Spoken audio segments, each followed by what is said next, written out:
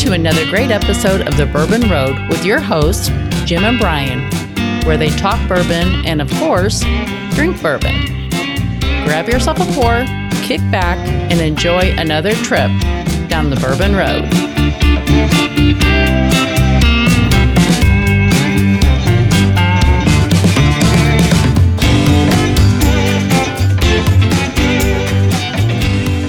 Very excited to have Blanton'sBourbonShop.com as a new sponsor for the Bourbon Road podcast. In fact, this podcast is brought to you by Blanton's Bourbon Shop. Blanton'sBourbonShop.com is the only official merchandiser for Blanton's, the original single barrel. Looking for a unique gift? Blanton's Bourbon Shop has got you covered. Blanton'sBourbonShop.com is your home for all Blanton's gifts. You know, friends, it's never too early to start planning your trip to the Bourbon Trail for 2023. We hope you'll join the Bourbon Road crew as we pull out all the stops this year at Bourbon on the Banks. So mark your calendars for October 6th and 7th, and we'll plan on seeing you in Frankfort, Kentucky.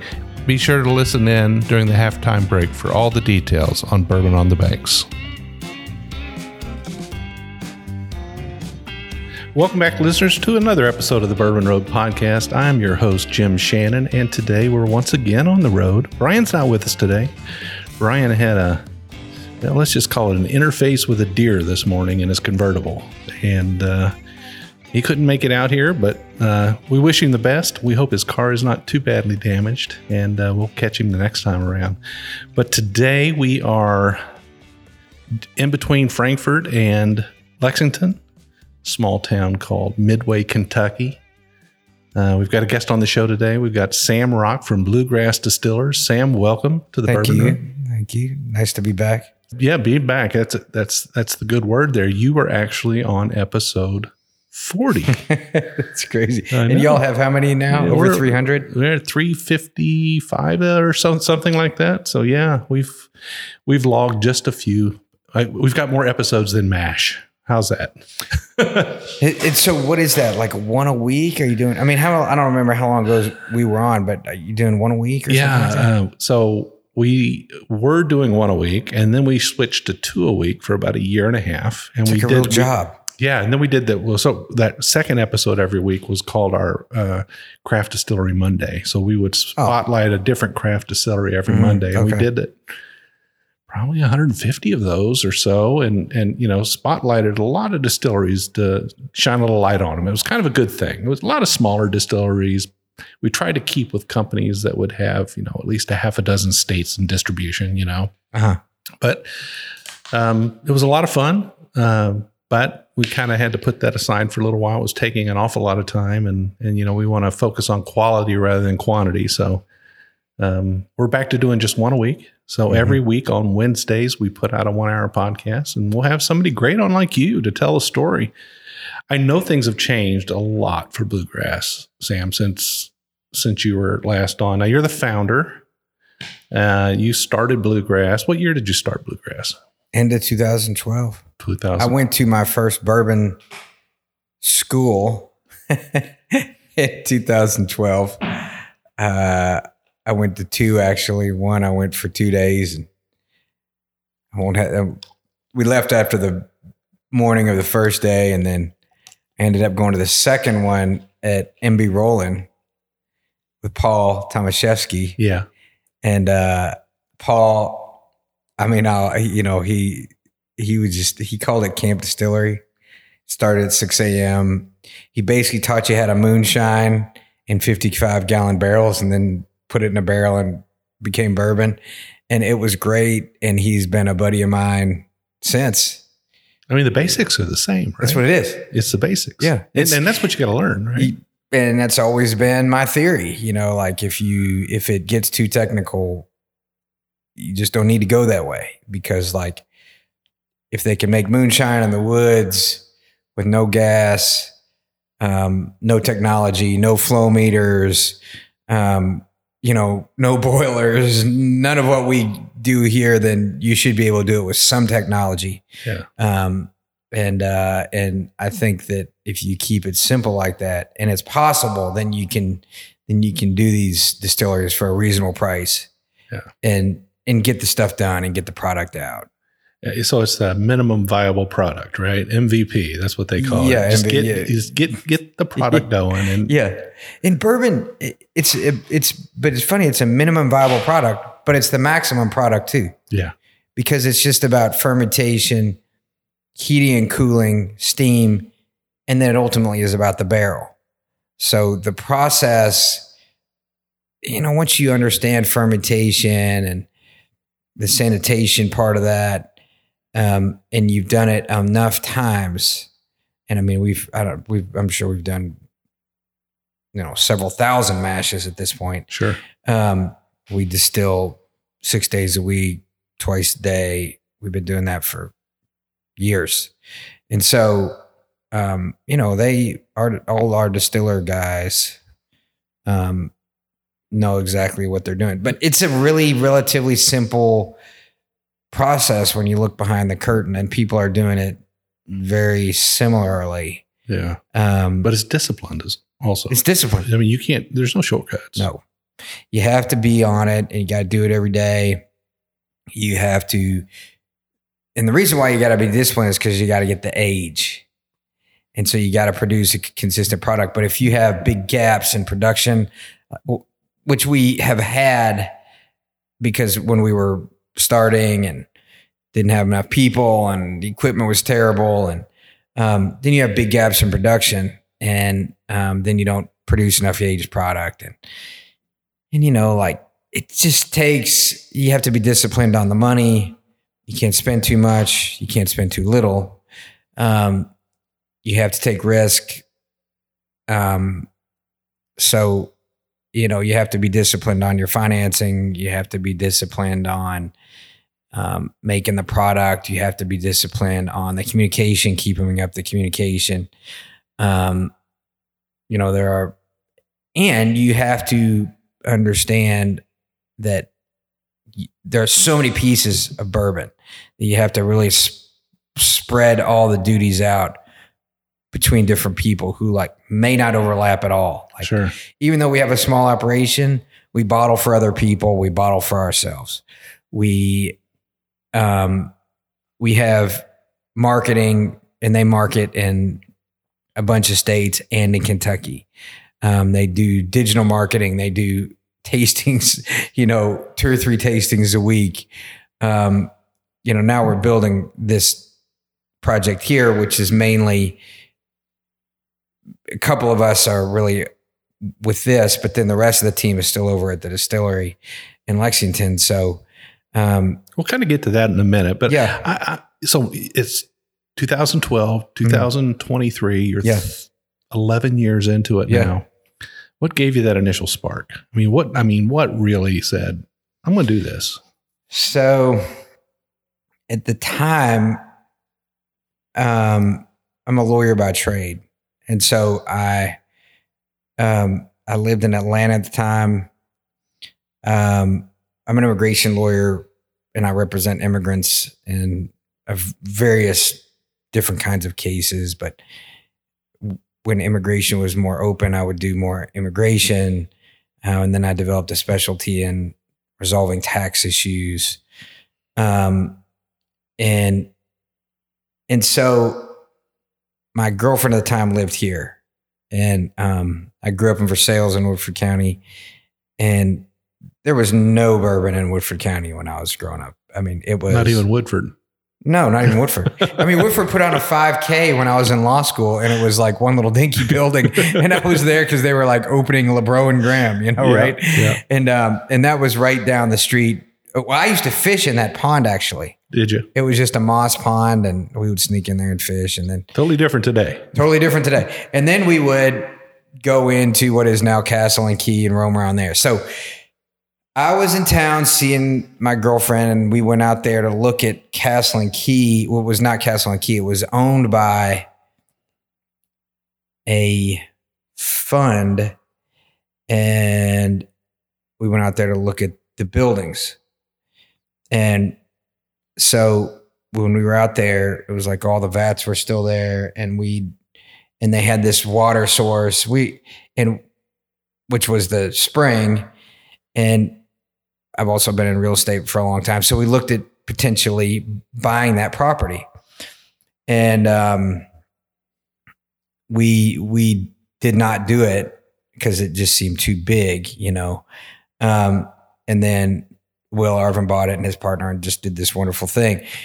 But we started looking at bourbon. And so bourbon, the craft movement was starting in 12. You know, I mean, it wasn't like it is today. Sure. But it was beginning. And so I really wanted to come back to Kentucky. I always like to work with my hands and like be on the ground and like to put systems together. So we talked about, why don't we get into the bourbon business? Right. So at that time we talked about buying product or becoming a distiller. And at that point, you know, BBC didn't exist. Yep. OZ Tyler didn't exist. MGP was contract distilling, but it was small. Mm-hmm. And we met MGP early. Like their salesman, Justin King, invited us up and we went up there to talk to him right after we started doing Blue Corn, which was like in 2014 and 15. And they really had it rolling at that point, but nobody else did. Like I remember getting a postcard from OZ Tyler in 15 or 16, and it was offering Newfield for a price that you can't buy a barrel for today. Right. But I remember thinking, why wouldn't anybody do this? You know, like just make your own. And so we, for good or bad, we went down the road of distilling on on the grain. Yep. And so we bought the still from Portugal, hooked it up on the back of West 6th, renovated that building. And then once it started, I was just hooked. Yeah. I mean, I just loved the whole thing. You know, it's like magic. It ferments. Well, so the way that that building didn't have any heat. And so we didn't have a boiler, although the still had a steam column in it, or it had a steam coil in it. So what we would do is we bought a hot water heater that could heat water up to 185 degrees. So you really need to break down corn. It needs to be 172. So like, I was like, oh, it's 172, it's 185. That'll work. So we would put the corn in a tote. We would put the hot water in. And I mean, it was terrible. Like it would barely break it down. And you know, like, cause it was 182 when you put it in there, it'd come down to 156 or something like that. And we keep putting hot water. And so then what we started doing is I went up and talked to Steve Thompson and he was like, why don't you just do it all in the still? Yeah. And I was like, okay. So we started cooking the mash in the still. Well, it had a flame underneath it and it would basically burn it. Right. And so the smell was kind of like burnt popcorn. Yeah. So, but we started doing that. Like we figured out how to manage that. And then we got a little boiler off eBay. When I say little boiler, it was the size of like a Labrador Retriever. Wow. You know, I mean, it was like incredibly small. So sometimes it would take 24 hours to cook a mash. Now, at this point, I was coming back and forth on the weekends. And, you know, we had made like 5 barrels. I had an office. I rented an office space on North Broadway. I was getting pretty serious with my girlfriend, now my wife, Keely. And, you know, we were like, we're going to do this bourbon thing. And we were making it up as we went along, you know, and so, which is what basically everybody was doing at the time. Sure. All the craft distillers, it was an awesome esprit de corps. I mean, people were like trying moonshine. The KDA was really supporting fledgling distilleries like ours. At the time, Wilderness Trail had the same size still we did. Yeah. A 250-gallon still, and theirs was electric. And so they were really the first craft to emerge out of the murkiness of craft distilling. Sure. And they really emerged. They really emerged. Yeah. Yeah, I mean, they exploded. And so, but everybody was tight. Yeah. And so that helped too, because you're in this thing and what we were talking about was, at least within the KDA, the Kentucky Distillers Association, how are we going to be authentic distillers?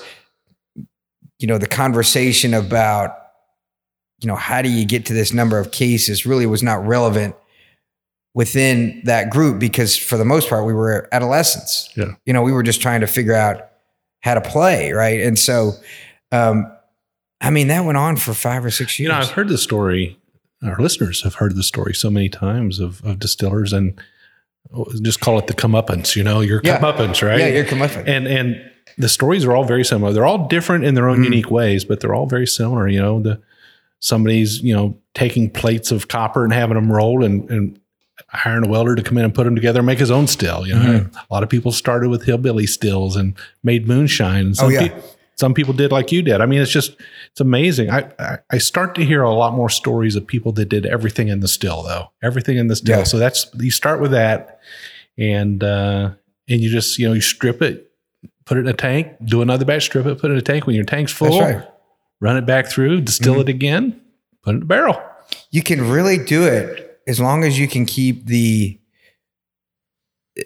very little technology in totes, as long as you can cool it down enough during the summer. And then you got to be able to keep it warm enough during the winter, although it'll kind of keep itself warm. We created a little room for that, and that's still my perspective when we're building this column system. It's like, let's just keep it stupid. Just like, no offense to the engineers, because I know you're one too, but it's like, we're not going to get over engineered. It's going to be engineered enough, but this process has been done, and we have done it with minimum technology. It's just it's a cycle, and so now that it's a complicated system, but I try to keep in mind that it doesn't have to. It produces the same product, almost no matter what you get. Well, every now and then you can think back to the 1880s and 1890s when technology was not what it was today, what it is today. Yep. And places similar to Castle and Key. Yeah. We're putting out hundreds of barrels a day. Yeah. With horses and rafts and, train cars and whatever. They just did, wood fire, coal fire boilers. A lot. Wood fire, coal fire boilers, and cold water. Yeah. And one of the reasons why we wanted to come out here was the water. So we ultimately hit a big spring, an aquifer, and it's probably about 300 gallons a minute, which is probably enough to cool the system. And so that was, we kind of wanted to get back to that way of cooling the product rather than total mechanization. Well, let's talk a little bit about that. And we've got a few minutes here before we take our break, but we did say we're in Midway. Mm-hmm. Your current facility is actually in Lexington on 6th Street, West 6th Street. Yep. And but this is going to be your new place. This is kind of this where we're sitting today. You're not currently making or storing or processing whiskey out here yet, but this is the new future of Bluegrass Distillers. Mm-hmm. And kind of exciting. Oh, yeah. Does it take all your time out here? It takes all my time. All your time? It takes all my time and more. Yeah. I still have a couple cases left, and, I've got some other things that I'm trying to resolve. But between this really occupies so much time. Because this is... you like to get your hands dirty, so it's a little bit different. Some people just hire some general contractor to do it all, but you're the GC here. I'm the GC, and I had been a GC for a long time. I would build houses with my dad, so that was the other side gig I had. So, and I had a client. This is what this one of these. Life is just fortuitous. I had a couple clients that have really worked in this project here, plus the time in the industry. I knew people that worked on boilers. We knew people who worked on HVAC systems, because we'd been working with them for years. But I have a client, he's the greatest success story of all. He came across undocumented. When I first met him, he was 16 years old. he did not speak English.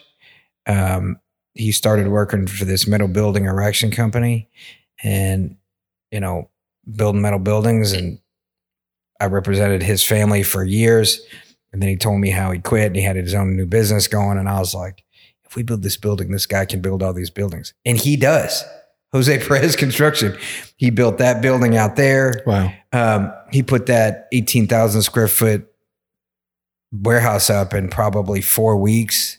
Now, it took us a year and a half of planning and zoning. And, we put the concrete in and leveled the ground. But, I mean, he does all that. And so he'll build this building. And so, I knew people who were in the trades also that I could lean on. Yeah. And then I'd been working. Some of the guys were working, like our electrician is the guy who I'd been working with for a long time in residential construction. And so he moved over here to do this. And so we had some connections, but yes, I mean, I don't read emails very much anymore. And it's hard for me to keep up with emails. And, people are like, you haven't gotten back to me. I'm like, typically I'm holding tools or machines in my hands or talking to people and I don't have fingers on a keyboard anymore. And if I do, it's really late at night. And so it's, when you first started, I mean, you're an attorney, you're working in immigration and all that. And this is the kind of business that requires a lot of paperwork filing and legal moves and all this kind of stuff. Was it handy to have that law degree back then? Yeah. Yeah, it was. I mean, there were lots of things about filing government reports that are scary, but my law background basically gave me the perspective of if you don't know, then like ask, or if you mess it up, just tell. And so, I mean, there were times when I would be months, I've been saying a lot of months late on filing my TTV reports. And, I would just I would calculate a penalty and just put it on there on the tax report, And one time I called him and said, hey, by the way, I don't really know how to calculate the penalty. And she said, are you telling me you want us to audit this? And I said, yeah, go ahead, audit it. Well, then she said, and she goes, okay, we're never going to get to you because you're so small. And I said, okay, all right. And then I get an email and it said, by the way, we owe you like $124 or whatever. But I was just like, I'm just going to leave it at that. Yeah. I'm not going to poke the bear. But yeah, the legal framework, it was not intimidating to me. Filing reports, licenses, none of that was scary. All right, we're going to take a short break, and when we come back, we're going to talk about this grand place we're at now and kind of the future of bluegrass. Sounds good. Awesome.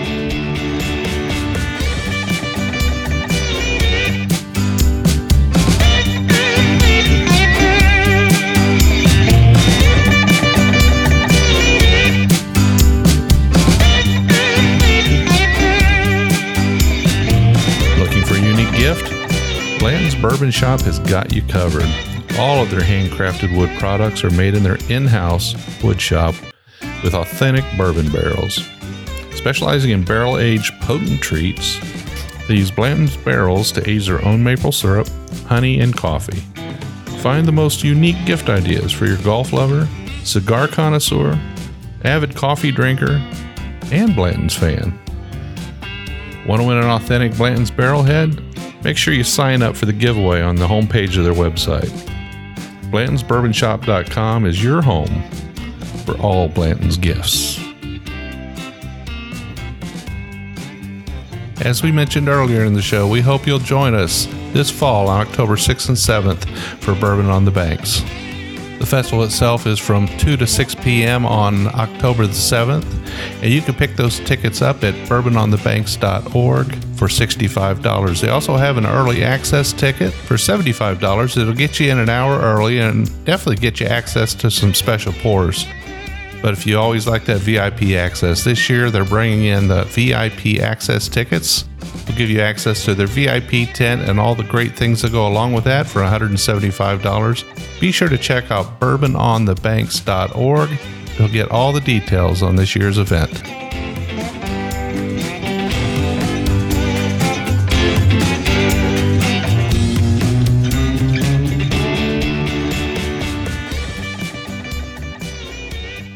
All right, listeners, we are back. We got Sam Rock here from Bluegrass Distillers.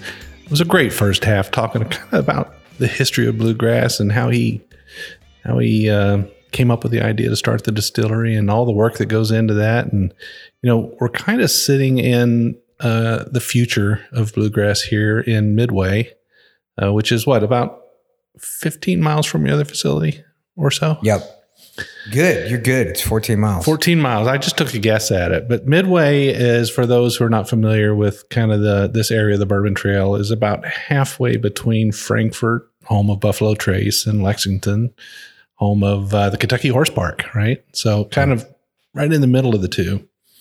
And it's a small town. It's a quaint little town. Great little place to come and hit the restaurants and have a few cocktails and do some shopping along the streets there. It's a great little town.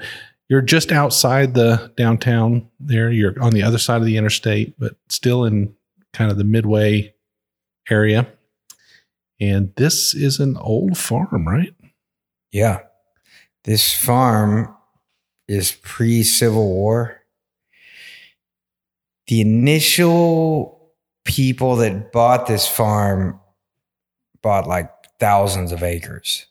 The Buford family. It's my understanding that his father was granted a bunch of land because of his role in the Revolutionary War. And then this farm was probably 1,000 acres or something like that.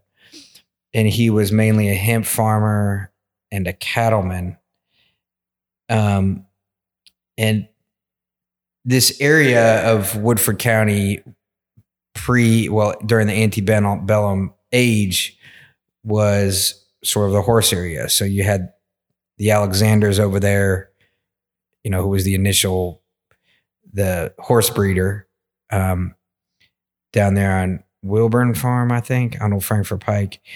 And so these people kind of ran together. But it took him 3 years to build this house, 1832 to 1835. It's a huge house. How many square feet is this? 6,000.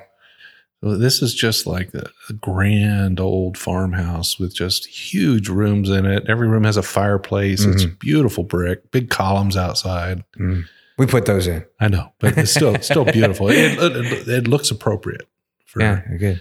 But this house had to serve families living in it for 180 years now. Oh yeah, or whatever that time is now. But it's a beautiful place. A lot of work to get it right, but you're getting it right. I can tell you're. Well, I appreciate that. It has been a labor of love. We bought it from a family that lived here since I think right before World War II. And in World War II, they had a huge pig operation. Looks like a cattle barn up there, but it was a pig barn. And there was a distillery in Midway, the Midway Distiller, which is why we took the name. And they would feed the pigs the mash during World War II because they were running that thing 24/7 for industrial alcohol. Okay. And so once the war was over, they sold all the pigs. But there was no highway and there was a stockyard. So the story is that the line of pigs was from here to downtown Midway. Wow. So, but yeah, Midway had a rich distillery past. The distillery burned down.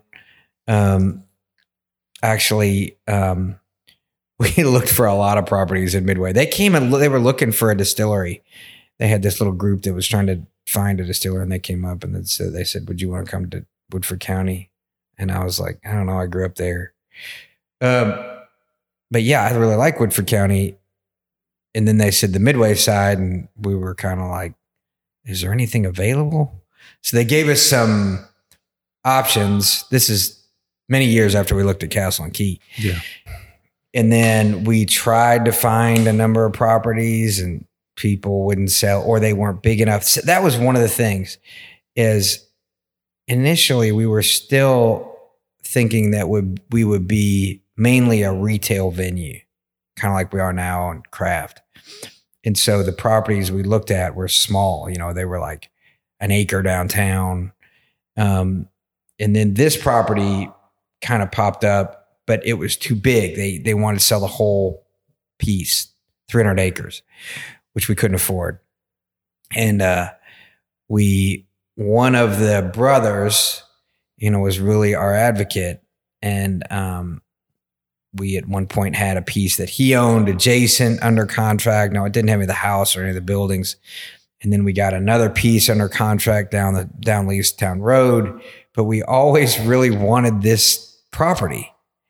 And then in the beginning of 2020, the property had been off the market for a while. We had negotiated with them for a while.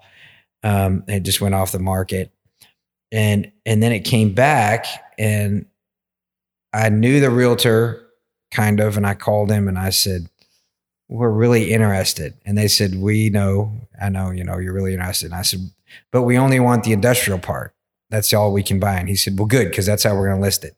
The industrial part in the front and the other start in the back. So we bought the front, which was mostly industrial.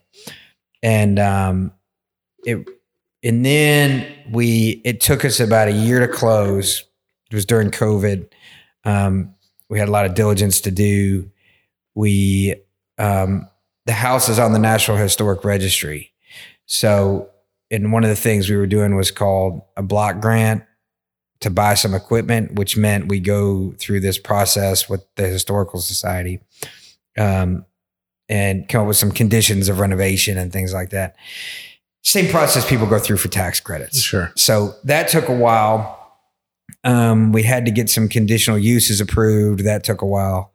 And we did ultimately close in December of 2020. But it took us another really 2 years, well, a year and a half, to get the rest of the zoning and to get through. So we've really owned the property since the end of 2020. Yeah. And but like getting roads in, getting approved by the state, getting every government agency involved in the world, I've talked to them, or I've filed a permit. We bored under the road to get the city water on one side. It's been a while. I can't wait to get a picture of all the people that have worked on this project. It's amazing. It's amazing. So this house, grand as it is, this is where you're going to have your tasting rooms? Yes. What all's going to be in here? Right where you're sitting. So on this side will be retail, because you have these two big doors. Mm-hmm. And so they'll have bottles and shirts and things like that. And then we've got a room. The basically house is symmetrical. So every room that's on one side is on the other. And the walls are just rows of brick. There's not any drywall or wood in this house, which is one reason why we bought it. Because there is wood, but it's all just floor joists. There were no wall members except in the back. So the house is structurally sound. I mean, you can see it. I mean, it's the same way it was in 1836. It's beautiful. Because it's all brick. Place. Yeah. And on the other side, we will have a tasting room, and then sort of a sala, just sort of a sitting area. And in the back, like a small bar. And then upstairs we'll have some offices. Okay. No, in the and then outside we'll have outdoor seating during the summer. There's another house which we'll call the cafe. That was more than likely was a slave house. Okay. And we are turning that into sort of like a little restaurant. And so one of the things we want to be able to do when people came is for people to, just sort of feel what it was like then. And that's part of our agreement with the State Historical Society, is that we need to write a report on sort of the relationship between the antebellum area in here, the agribusiness and slavery. And so, it's sort of an interesting element to this farm. Sure. And so we did a bunch of research on that, and, stuff that is like kind of hard to think about. And, but it is central part of the history of the United States and central part. So of when this. someone comes here and they visit your tasting rooms and your bottle shop and all of this kind of stuff, and they walk through the house, cocktail bar in the back, all this kind of stuff, huge front porch. I mean, it's the front porch has more square feet than a lot of people's homes. It's 1,000 square feet. Yeah. People can hang out on the porch. Around the building, gardens, places to hang out and sit down. We call that the polo field over there. Yeah. On one side, they used to store the hay, and it's like perfectly flat and square. And we were going to put the distillery there, which would have been easy because we wouldn't have to build up the pad. But it would have taken away that tree-lined quad. And so, we'll leave that over there for people to basically hang around. And then there's a part down there where we'll probably have music. It's sort of slanted, and it's on the other side of the property, so you can't hear the highway. And events, concert events, and those kind of things. And one thing that I think that I didn't appreciate before is just the toll that the scale of a project like this takes on us, our finances, and our families. And so as we expand into gardens, it'll be like a slow move. Yeah. Next year we may put in a 200 by 100 brick patio, after building buildings and renovating this house and doing the cafe and putting the still in, we may have 5 concerts in a year. But I think that what we'll do is just go slow. And, we had a really big garden out there last year, which, it had tomatoes and all this kind of stuff. And this year we were just kind of look, we're not going to get distracted by anything. The only thing we're using that garden down there for is to grow trees. By the way, have you ever seen those ads called fast growing trees? Oh yeah. They do grow fast. Do they? The Australian things or something. Well, no, they're all kinds of trees. I mean, but they come in a box and they show up on your porch. Well, we planted them these hybrid poplars a year and a half ago, and they're 15 feet tall now. Wow. And then we planted all kinds of so we basically use it just to grow things that we're going to move. But we worked with John Mickler over at Mickler's Florist in Lexington. Are you familiar with him? I'm not, no. He's he's a local icon, and he's a real naturalist. So as we get on to doing things, that's probably the direction we'll go, rather than formal gardens and tree lines like that. He said, look, go to Roundstone and get a bunch of wildflowers, which is what we did. And we'll put them out in places like this, but it's going to be Maggie always likes to call it boho. She's like, you want it to be boho. And I do, it's our hope is that people would come here and maybe with their kids and just feel like we're going to stay here for a long time, because it didn't feel like square ankles and steel and wood. It's green. It's kind of wild. And, we really want to kind of keep the grounds that way. Kind of, you're taking a generational property and making it for the future generations of your family as well. So this will be something that'll be around for a lot of years.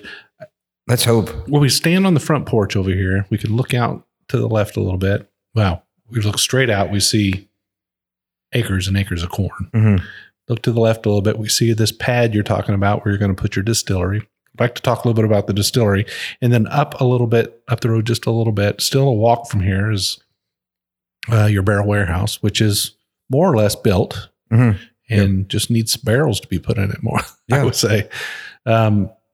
Let's talk a little bit about that barrel warehouse. How many barrels can you fit in that place? It's hard to say, but probably about 16,000. Okay. Pretty good size warehouse. Pretty good size. But this will be a palletized warehouse. Mm-hmm. And it's fairly modern. It's not like a wooden rickhouse design or a sheet metal rickhouse design. This is a traditional concrete floor warehouse. Mm-hmm. 16,000. I mean, with the still you're putting in, you're going to need more space eventually. Oh yeah. We'll probably build another warehouse. I'll start in 8 months. Yeah. Oh, you're starting in 8 months on another one? We'll probably start in 8 months. Wow. We'll get it drawn up. We have it placed. on the plan, and we'll, get it going again. We are currently in the process of renting out some of that. So we lease space to other companies that need space for barrels. There's a shortage. And so probably half of that we will rent out. Yeah. And then we'll get on to do another warehouse, and we'll fill up half of it and see what it looks like, and then say, okay, well, we need the rest. So the next warehouse will probably be a little bit bigger. I didn't really know what we were getting into when we built this warehouse. When Jose said he would have it erected, I remember showing up there and I was like, okay, all the metal was out on the pad, which another guy put in. He did a great job. And I was like, well, how long will it take you to have this up? He goes, well, it'll all be standing today. And I said, what? No way. He said, I'm telling you, it'll be standing today. And it was standing. The girts and purlins weren't on it, but I mean, the main structures, it was incredible. And wow. They just put these things up, and so the next one, it'll be a little bit bigger, and the next one actually is right next to the distillery. It's facing the distillery. So we'll do a little bit more of an ornate face on one side because it looks right at the distillery, and that way they can be siblings, kind of like you go out on the porch for the distillery and you can walk over to that one, and there's a space in between them that'll more than likely just be kind of like open grass. And so, but that, what that thing looks like is evolving too. Yeah. We had the distillery turned a little bit, and then we turned it back. And then, this concept of more area for people, got some traction. And so the centerpiece of this distillery is going to be your new column still. Mm-hmm. And you were telling me a little bit about it, but how big is it? 36 inches. 36, a 3-foot column still. 3 feet. That is as big as many big places have. I mean, people don't go much bigger than 36 inch. There are bigger column stills, but they don't often go bigger than that. That's right. They just get more of them. Mm-hmm. How many barrels a day? Probably over 100. Wow. No, I also went smaller than most people ever did too. What? You mean at the other facility? Yeah, on our initial facility. You're making up for lost time. I'm really making up for lost time. So it's not how much, it's how many times we've done it. Many, many times. But yeah, it's a big, and we didn't start there. Like when we initially looked at this farm, our concept was a venue, meaning the distillery venue, which was still craft, but maybe we were just going to distill for ourselves. Maybe a warehouse and a wedding venue. And as it evolved, we looked at different size stills. At that point, we were brokering wholesale bourbon. So just our perspective changed. And then we looked at like a 24 inch and a 36, and I was kind of like, the price is not that much different. Mm-hmm. The time it takes to put them in is not that much different. What's different is the commitment that you have to volume. Right. And I mean, we can have a commitment to volume, but we are equally as committed to a budget. So like, we don't need to still everything that still has. It's like, we don't need to say how many barrels we've done in a year. It's like, we distill for ourselves and for the other craft people who need it and want it. And we do have some investor people, and I hope that those investor people ultimately feed the other people that we're working with. But we don't really. Well, the good thing is you can make as many barrels as you need. Yeah. But when you fire up something that big, you need to plan on making a few barrels. I mean, you don't want to fire it up and run a shift. Yep. Yeah, or at least 4 days in a row. Yeah. Barrels are a real problem. I think people underestimate how big of a problem they are, and you can't get consistent supplies of barrels. So when you get them, you got to roll on and do as much as you can. And we have a source to get them, but I mean, it's not like 3 years ago when people would come over and just give you all the barrels that you want. Right. I mean, now they say, oh, okay, we could maybe give you a truckload, 288 barrels. And that's not going to get you, it's a lot of barrels, but it's not enough barrels to feed something like that. So our business model is also based upon sticking to a budget so that we can pay the bank back and supplied with the barrels that we know we can get. So, there may be a day when we'll run it 24/7, but that's hard work. I mean, we still have to like train all the people to do that. And we have some very skilled people who have been doing it for a long time and who are used to working at night in hot places. Still, it's going to be clunky. We got to get the grains out. We got to get the grains in. You're talking about multiple tractor trailer loads of grain every week. You're talking about, at least 2,000 barrels a month if we just run it at kind of half tilt. And you have all the stuff coming off the still that has to be gotten rid of. And spent grains and it's a big deal. The cooling is really the main.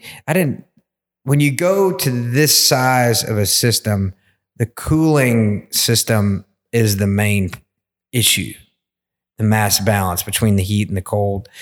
And condensing that much vapor is a challenge. Yeah. And then taking that much mash out and cooling that down rapidly is a major challenge too, because the vats are 18,000 gallons. I mean, that is just enormous, right? Huge. I mean, and so, all those things, you get your head around it, and then, but it's so intimidating. So you got all this construction going on. People can't really come. They could come here now, but you're right in the midst of construction. Yep. When do you expect to be open to the public? Okay. So this house, we should be open by Labor Day. Okay. And in Kentucky, you can do the ancillary, so this will just be a tasting room. Yep. And it's still going to be clunky. And so then when they come here, they can probably go down and see barrels at the barrel warehouse. We should be pouring concrete in 2 weeks so they can see that go up. They can walk around the grounds. I am a firm believer in getting things going and then you work it out over time. Mm-hmm. Rather than like everything's perfect on day one. I mean, that's not usually a recipe for success. It's usually a recipe for failure when you're trying to be getting everything perfect. Mm-hmm. So in the meantime, so people can come here. They can plan their trip this fall. Yeah. Oh, absolutely. But you also have a facility in downtown Lexington. Right. And that's where your tasting room is in now. And the bottle shop, you sell bottles out of there. And yep. That's basically your operation now. And people can go there. What can people expect there right now when they come to visit?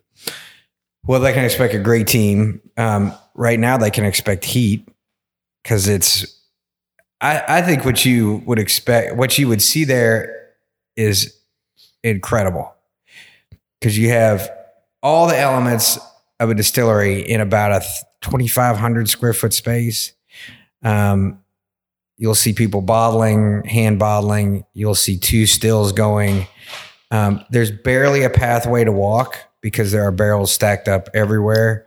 And then, so you can draw your own bottle out of a barrel, which we've been doing for a long time. And it's really a great. You're one of the first ones to start doing that. I think so. Yeah. I remember filling a bottle while I was there. A lot of fun. Now a lot of people do it, and so you can see the fermentation. What's interesting about that place is it's really like a kitchen. I mean, I think because it's all like so small, people, it's when I used to give tours, and I don't do it very much anymore, hardly ever. And when I do, it's not very good because I'm not very practiced. But when I was talking about mash, I would tell people like, you've done this in your kitchen. You've made grits. You just didn't throw in enzymes and break it down. And so people, it's kind of like a little mini chemistry experiment. And I think that's how they do it. It's like a little moonshiner school. And we try to go heavy on like the how-to aspect of it. And then you can do, what you'll see is people working with what they have to work with. Like our tasting room, we built a little shed out back. And this is really a testament to both our people and the bourbon community. People are doing tastings out there in the cold with like a curtain up behind them. When I say cold, I'm like talking like 37 degrees, like quasi horizontal rain. People are out there doing tastings coming from other states. Yeah. And so, we've got a bourbon slushy machine, and then we've been through many versions of like products. At one point I used to try to make Adirondack chairs out of bourbon barrel staves and sell them out of there. People were like, Sam, that's too much trouble. Let's move on to stuff that sells. So we sell a bourbon bunt cake. Have you ever had one of those? I don't know that I have. It's like the Tortuga cakes. Okay. But we use bourbon, and we've been through a bunch of different bakers, and we have a great one now. So they are fabulous. We have spicy bourbon pickles. We have a bourbon barrel aged maple syrup. We have the bourbons that we traditionally have are like, we have a toasted oak.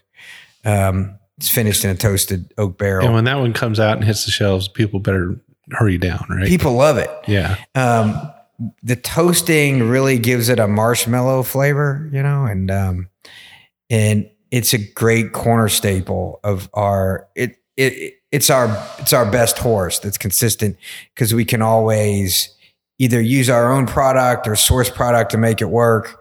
And then this year we tried an entrant into the super premium market called the Elkwood Reserve. This farm's name is Elkwood. And so we have it's either an 8 or a 9 year bourbon, that is a single barrel that we sell. And then we'll have basically whatever of our mash bills are ripe at the time. So, it's like going to a donut place, right? What's hot and fresh. So the blue corn typically comes out twice a year. And we try to keep it a bottled in bond product. And, that's blue corn growing out there. We also grow another 25 acres down the road. And that has been a real hit for us. We were the first blue corn bourbon in Kentucky, the first bottled in bond blue corn in Kentucky. It won platinum. And you're living the dream. It's great. It's been a great product. We happened onto it, and it's been a great product. And so then the wheated, now that's a wheated bourbon. Then we have another wheated bourbon that I was actually in there today, and 2 people came in and asked for wheated bourbon. We don't have it right now.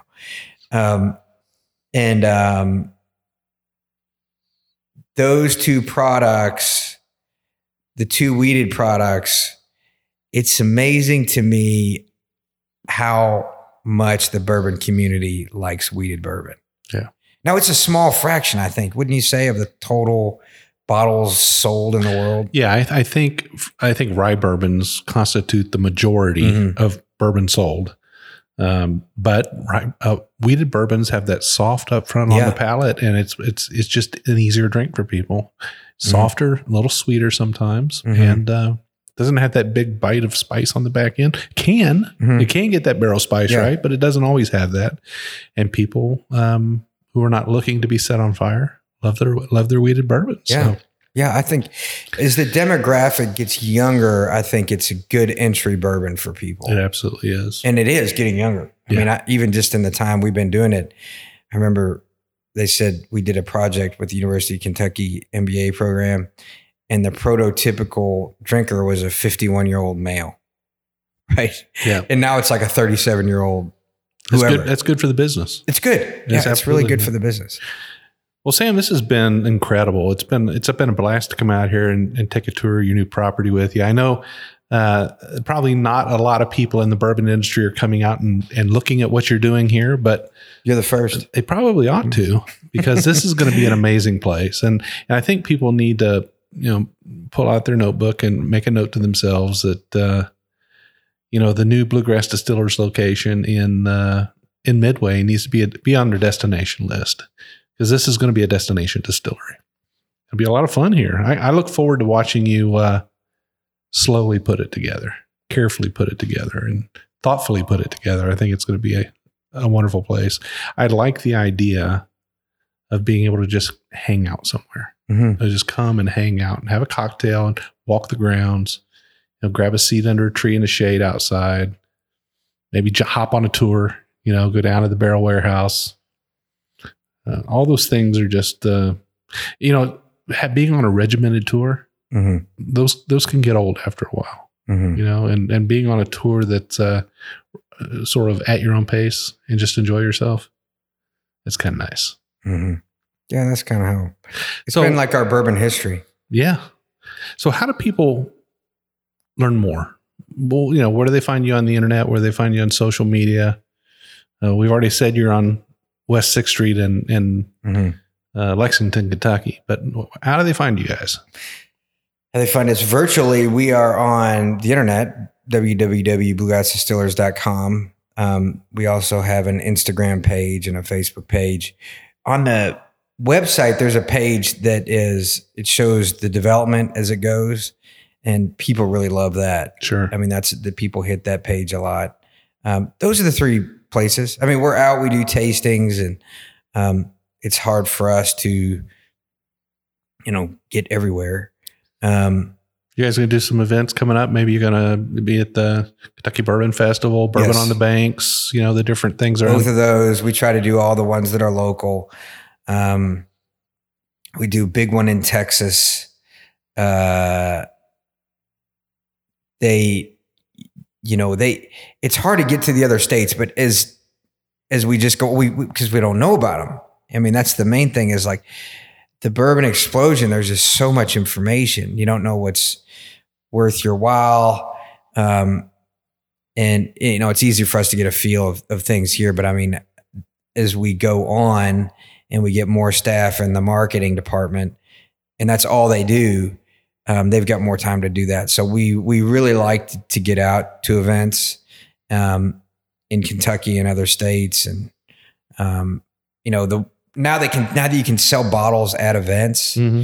we can at least break even, which is a big deal. I mean, because if you went and you couldn't break even and you didn't know what to take, right? I mean, we went to festivals sometimes and we would basically pack up the back of a truck, full of just swag, and come back with a full truck again. And we couldn't pay this, we paid the staff, but we didn't make enough at the weekend to pay the staff. Now we can take bottles and half the swag, and, everybody has a good time, and we sell enough product to make it work financially. Absolutely.